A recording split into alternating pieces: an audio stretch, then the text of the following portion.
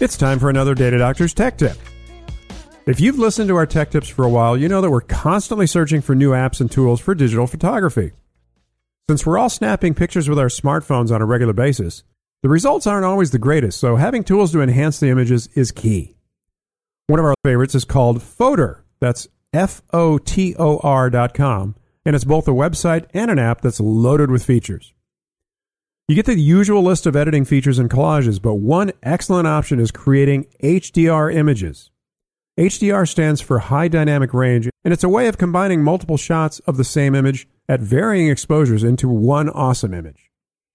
Now you can take those pictures that were too dark and combine them with those that were too bright to create a much better image. Photor also has a whole series of beauty retouching options like wrinkle reduction, blemish removal, and teeth whitening. And it's available as an app for all the major mobile platforms. I'm Ken Colburn from Data Doctors.